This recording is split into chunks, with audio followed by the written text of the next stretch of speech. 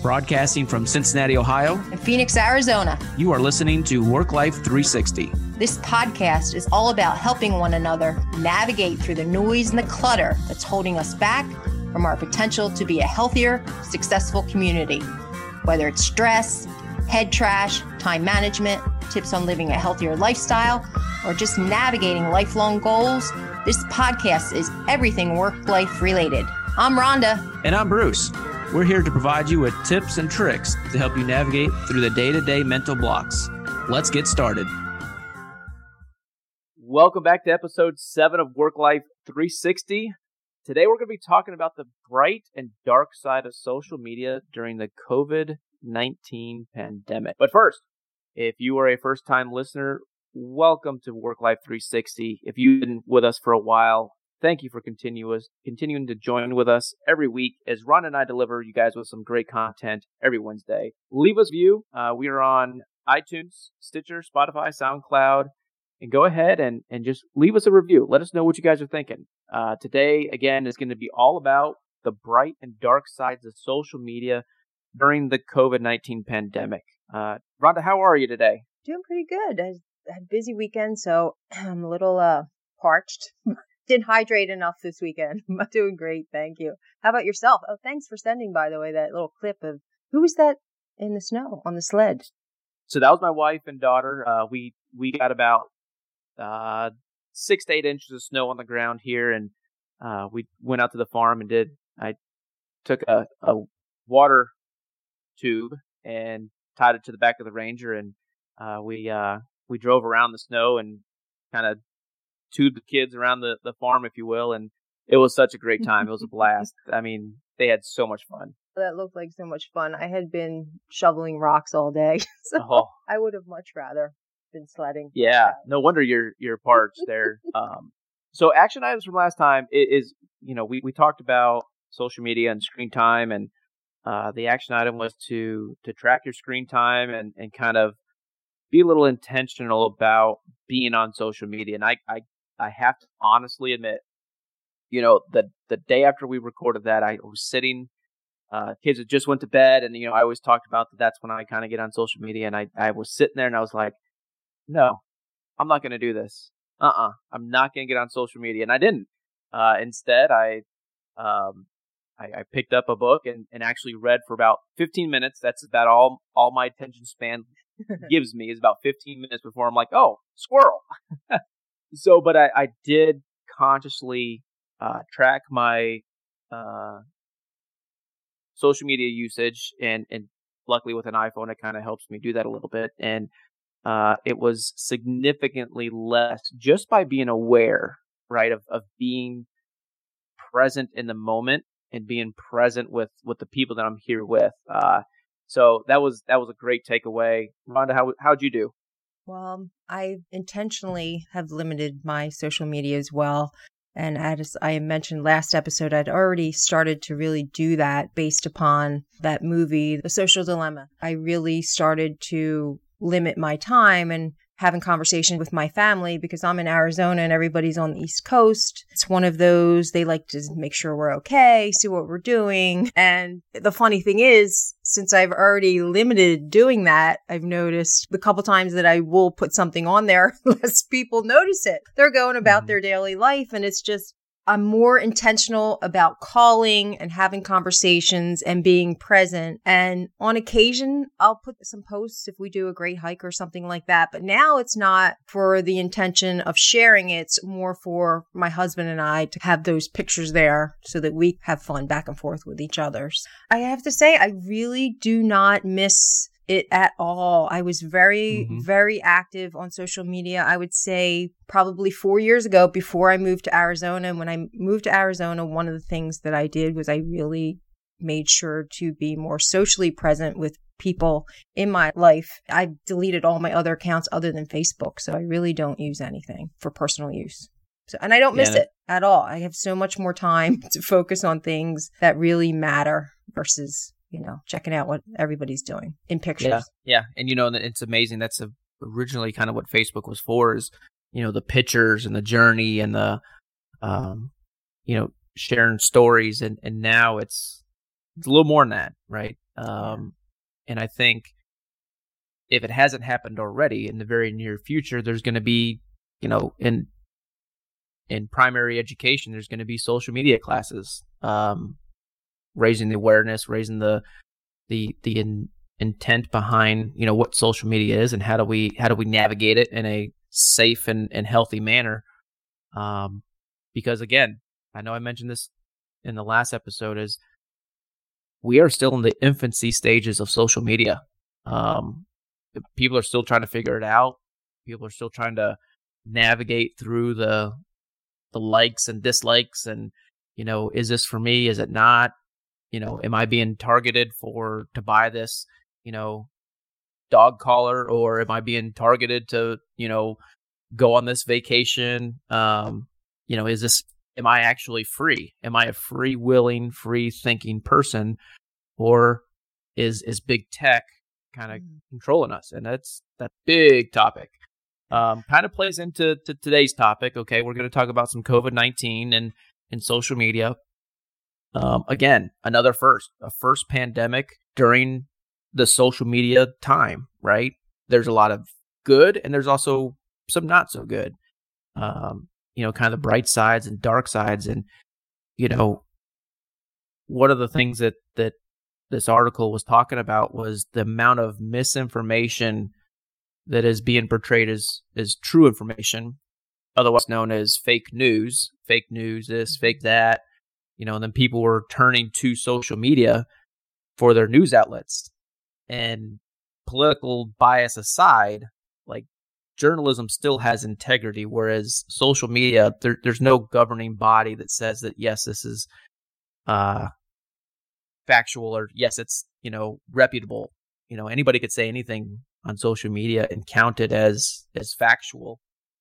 So there was a lot of misinformation out there, especially as it pertains to, social distancing, masks, washing hands, a lot of the early precautions that were being rolled out. It played it played a huge difference. And then kind of on the bright side, we were able to get on social media and see that we weren't the only ones facing this challenge. Everybody felt the discomfort of having to transition from being in an office to working from home, or, extra long hours if you were a nurse, or, we were able to kind of, through a glass, your screen, whatever it is, kind of get a glimpse into other people's reality as well. It really made us feel more connected globally and feel more compassionate and empathy for one another. And a lot of people were really good about being honest and communicating in an authentic, compassionate way. Mm-hmm. And then there were some behaviors that, whether consciously or unconsciously, falling into those same traps of hoarding toilet paper or overbuying cleaner products. And we have a tendency to fall into those impulsive buying habits and create all this anxiety as a result of the phenomena unfolding on social media without actually having the facts. And I think early on, we did a pretty good job globally in how we were responding. But like with anything like Facebook or the creation of social media, the intention was good. And then it just spun out of control. And there was a lot of misinformation, fake cures, people giving their testimony as to what they were doing and making recommendations, and that stuff spreads globally. And then next thing you know, when we're talking to one another, oh, did you hear this? Did you hear that? And we're just socially, again, driven to say what we're learning, whether it's fact or not fact, and being a little more discreet and being a little more intentional about figuring out where this information is coming from, and being mindful of the fact that what is showing up in our feeds is trying to influence us to be impulsive, and it's not necessarily always the best way to go. Oh, you're right. And a couple of things there, like going back just a couple seconds, but why toilet paper? Of all the things that we need to survive, okay, why toilet paper? this blows my mind. And I know that there's jokes out there about it, but I still don't understand why it was toilet paper. Yeah, that was our ornament for 2020. It was. Yeah, exactly. And Rhonda, maybe you can help me out with this, but I know that there's probably a term for it, but it's essentially when somebody sees something on social media, they see something and they believe it's factual, and they go to try to tell somebody else, and it's like they're regurgitating what they just saw, but basing it as if like they got the emotion and the charge behind it. What's that called? That's kind of like we're mirroring other people's behaviors and their feelings. We see what other people are doing, and then we have a natural tendency to want to create those same behaviors unconsciously within ourselves, with the hopes that this is going to create a sense of safety for us, that hierarchy of needs that we have to have food, shelter, and a safe environment. And for some reason, toilet paper, very subjective in the moment. A lot of that, again, goes to how in tune we are with our perceptions of what's going on, then what we think, why is this happening, and having some type of rationale of understanding. According, toilet paper is probably not going to be the best thing for us collectively. That natural inclination to kind of cope with stress and do it in a way that feels like it's going to help us feel safer. So we go out and we impulsively buy things and hoard it, and then we feel like we're going to be safe. The more we understand that, then we can kind of dial back and rethink, what are we doing? Why are we doing it? And then become more mindful. Again, it all goes back to that mindfulness about what's happening. Where's the information coming from? What kind of feeling am I having about that? Do I feel vulnerable, or do I have myself together and say, hey, I know that there are people out there in charge of production, and it's not the end of the world. I don't have to buy 5 cases of something to feel safe. So it's just that sense of wanting to feel safe. Yeah. And I mean, people have used the internet to search for all sorts of things, whether it's WebMD, whether it's a vehicle, whether it's, the news. But when we're talking about, in a pandemic and, all the news searches that were going on and all the misinformation, a study out of Japan showed that out of the 12 most popular YouTube videos that were related to COVID-19, a quarter of them contained misinformation.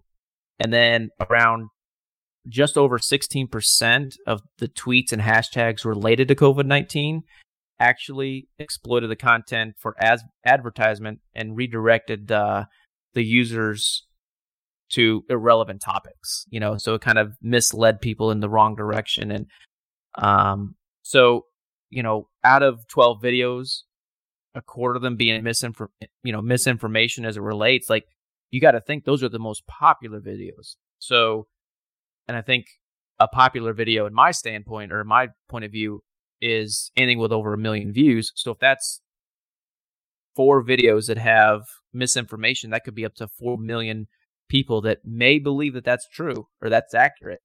And then you kind of get that tidal wave effect where then they go tell 4 people, and then they go tell 4 people. And that's how, it's kind of like the telephone tree, that we played as a kid. I'll tell you one thing, and then you pass it around the room, and next thing you know, when it comes back to you, it's something completely different. Same thing here. Same thing in social media, right? One of the things that I noticed right away was COVID was outside of our control, but in our control is how we're responding. And it's being open and trying to be agreeable and conscious about humanity. And this is bigger than just ourselves. Really helped people in their coping skills and understanding maybe what is misinformation, what's trying to light our fire and cause divide and behavioral changes that are not the best. So that goes back to that part of practicing self-care and just being present and understanding how to prioritize your health for you, for your family, and for one another. Mm-hmm. One of the weird things, or not weird, we're figuring this out as we go. There's no playbook. There's no, this is what you do when this happens. But one of the just really bizarre mandates that came out was in high school wrestling in the state of Ohio, you could wrestle, okay, without a mask. You could wrestle. So, but after the wrestling match, you couldn't shake the opponent's hand because of COVID. Even though they just got done wrestling, you couldn't shake hands. And it again, I heard that on the radio. I don't know why that was. I have no idea. But I sat there and I said, do I think this is bizarre? Yes. But I had compassion for, hey, again, there's no playbook. No state is doing well. They try to say that some states are doing better than others, and some countries are doing better than others. But there's nobody that's getting all A's right now, because this is new. We're writing the playbook as we go. And my hope is 10 years from now, we can look back and look at this pandemic and say, we made a lot of mistakes, but this is what we learned, right? I want my grandkids to be like, oh yeah, when COVID-19 hit, the world became a better place because we learned this, and this. And let's learn something from the effects that social media has had on all of this, good, bad, or indifferent. There's a lot of good things. One thing that I've learned is people are extremely, extremely funny and talented. Some of the things that I scroll through, I don't know if I can give this a shameless plug out, but I really enjoy the You Betcha guy. He, for whatever reason, and I know he's hilarious, but he's just so funny. And that's the fun side of social media. That's the bright side. And we've seen so much in terms of kindness and gratitude and people really opening their hearts up to the idea of practicing mindfulness, which was one of our first episodes. We talked about that. The more we practice being present in the moment, whether it's through meditation or journaling or going for a walk, going outside and looking up in the sky and having that dreamy-like experience, those little things change how we use social media. And my hope is that once whatever this work life is going to look like, is that we don't forget the positive lessons that we've learned about being compassionate, saying please, saying thank you, appreciating the little gifts in life, and feeling a sense of community, of inclusion and diversity, and understanding that each one of us plays a role in our collective success as people on this planet Earth. And for people who I had some heart-to-hearts with, it's really been about trying to not judge other people based upon their behaviors that we do not necessarily agree with, because honestly, there's something going on there. There's some type of trauma or lack of social support, education. Something in their life is creating this anxiety where maybe they're not following protocol. We have no control over anyone else. We just have control over how we show up, how we manage situations, how we deal with it. Trying to notice when your antennas spark up and defuse it the best way you can, and understand that everybody's in a different place mentally, and we all are in different places mentally based upon different facets of our life, how we feel, how healthy we are, the stress in our life, any transitions we're going through. Our emotions are on a continuum. They're going to go up and down, and social media plays to that, and just being more aware of that can help us all be a healthier society. That's amazing. So let me ask you, Rhonda. So if you do find yourself, or if somebody does find themselves relying on social media for their news and doesn't really trust, your big mainstream media, how does somebody get news without being influenced? I think the first thing you have to do is examine yourself. Why are you looking at social media? What do you have a bias towards as far as news, and where did that come from? So kind of dialing back to even how we were brought up as children and what our parents or people within our communities, where did they go to for information? And then understanding the intention. What's the intention behind where that news is coming from? Is there a reason that they're giving you this information? And then just thinking about on a personal level, examining what you're reading and trying to see if they're trying to influence you. We know when we read an article or see something, if there's a bias there, or are they just giving us the facts? I would say try to find the facts, which is kind of hard to do, but if you really look, you can discern where to go for that information. And it's all about your intention. What are you looking for? Why are you looking for it? Are you looking to get a rise? Or are you looking to really find information so that you can protect yourself and your family? And then go from there. But being aware of our biases and how they're going to play into where we're going to look for resources. Mm-hmm.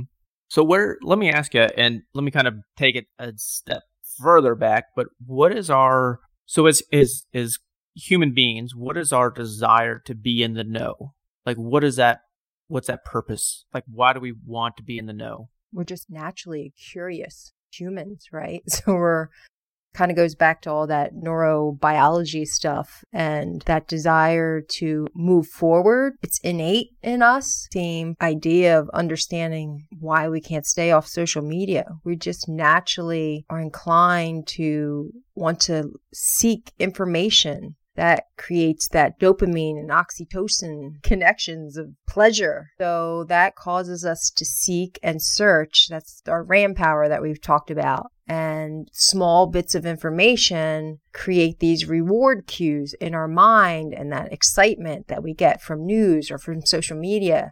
And that pool of dopamine is so strong that we have a hard time resisting it. These chemicals create that desire to keep looking for information and news. And as humans, that's a part of our physiology. That's a part of what makes us move forward, get up out of bed, go about our day. We just are built in a way to move forward. And you can go back to our primitive times. Naturally, we were always seeking and searching. The desire to travel and discover new land and explore space, and all of that is that desire to learn and to grow, kind of just innate.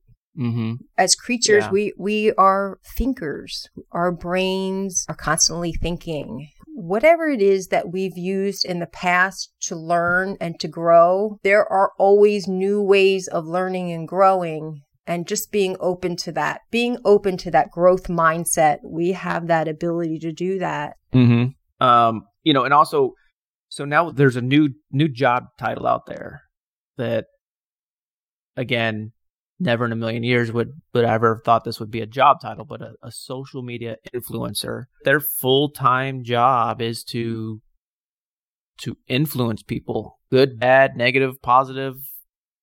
It doesn't matter. And when we think of an influencer, just the word itself, we think of positive influence. Well, there's also negative influence. There's also social media influencers out there that are, shall we say, misinformed? Mm-hmm. Shall we say extreme bias to one side or another? Or, whether it be that this whole COVID-19 is created and stirred up by the government to get everybody to, wear masks or something, whatever, kind of like the tinfoil hat. Or then you've got the opposite side where they think this is the end of the earth and we're all going to, perish because of COVID-19 and we're never going back to the normal. Like, there's influencers on both sides. And so what's really important is these people have influence, for lack of a better term. Like, they have power, right? They can shape and mold minds and create decisions based on who they are. And we have to go into our social outlets knowing that these people are 100% one way. Like, nothing's going to change your mind. And that's just, I don't know, kind of to let that digress for a second. Yeah. So I've heard both sides of the argument about social influencers.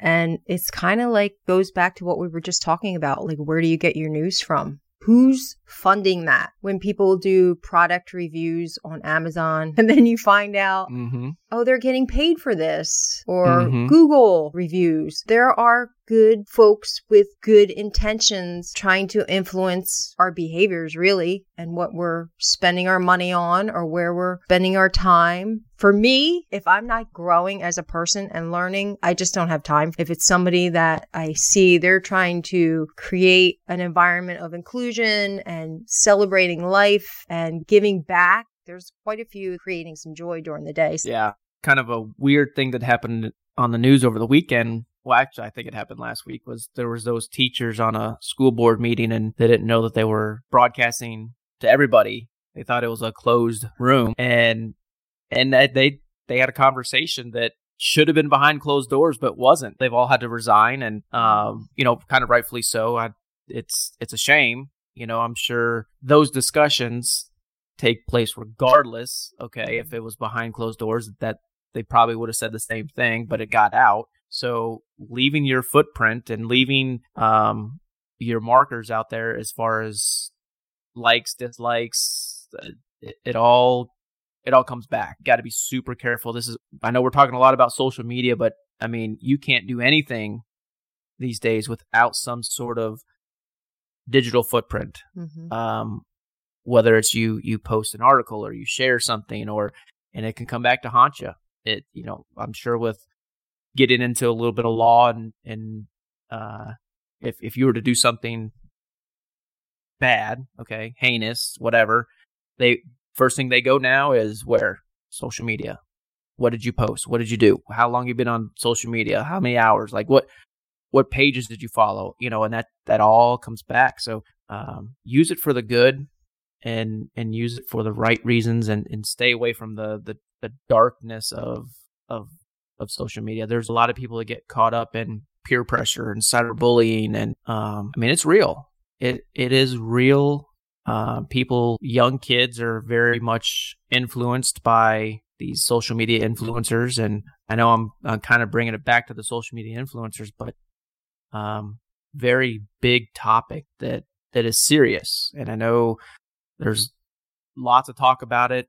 It's in everybody's lives, but it has to be done the right way. I cannot stress that enough. And to conclude this episode, we're gonna do something a little bit different. And Rhonda, this is breaking news. I didn't share that because I just made it up 2 seconds ago. Is this real news or fake news? It's gonna be real news, but I'm gonna give a little insight to our next episode. So I was on social media, and there was a video that I think plays such an important role into what we're all about. And I'll kind of paint the picture, and then we're going to dive in our next episode. But have you ever been laying in bed, you get up in the morning and you're exhausted.